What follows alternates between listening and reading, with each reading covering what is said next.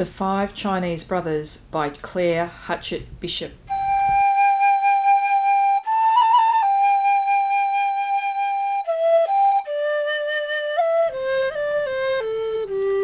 Once upon a time there were 5 Chinese brothers, and they looked exactly alike. They lived with their mother in a small house not far from the sea. The first Chinese brother could swallow the sea. The second Chinese brother had an iron neck. The third Chinese brother could stretch and stretch and stretch his legs. The fourth Chinese brother could not be burned. And the fifth Chinese brother could hold his breath indefinitely. Every morning the first Chinese brother would go fishing, and whatever the weather, he would come back to the village with beautiful and rare fish which he had caught and could sell at the market for a very good price. One day as he was leaving the marketplace, a little boy stopped him and asked him if he could go fishing with him. "No, it cannot be done," said the first Chinese brother. But the little boy begged, and finally the first Chinese brother consented. "Under one condition," said he, "and that is that you shall obey me promptly." "Yes, yes," the little boy promised. Early next morning the first Chinese brother and the little boy went down to the beach. "Remember," said the first Chinese brother, "you must obey me promptly. When I make a sign for you to come back, you must come at once." "Yes, yes," the little boy promised.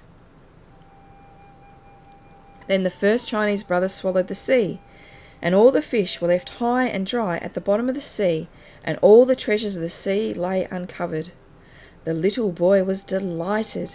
He ran here and there, stuffing his pockets with strange pebbles, extraordinary shells, and fantastic algae. Near the shore, the first Chinese brother gathered some fish while he kept holding the sea in his mouth. Presently he grew tired. It is very hard to hold the sea.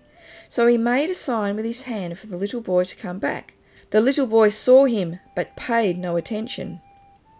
The first Chinese brother made great movements with his arms, and that meant, "Come back!" But did the little boy care? Not a bit, and he ran further away. Then the first Chinese brother felt the sea swelling inside him, and he made desperate gestures to call the little boy back, but the little boy made faces at him and fled as fast as he could.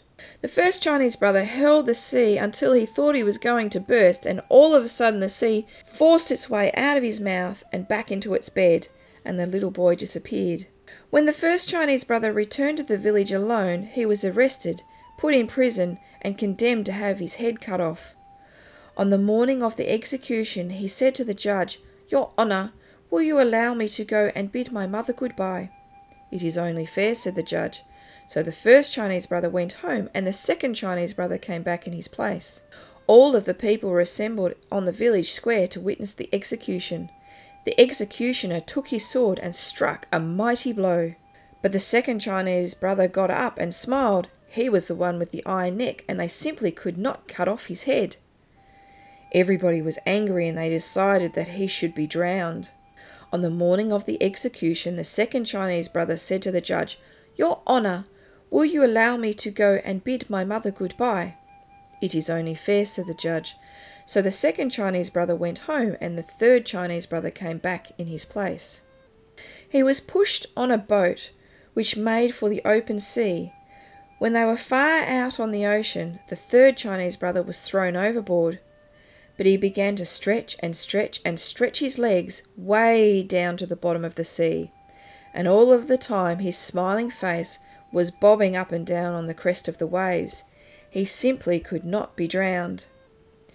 Everybody was very angry, and they all decided that he should be burned.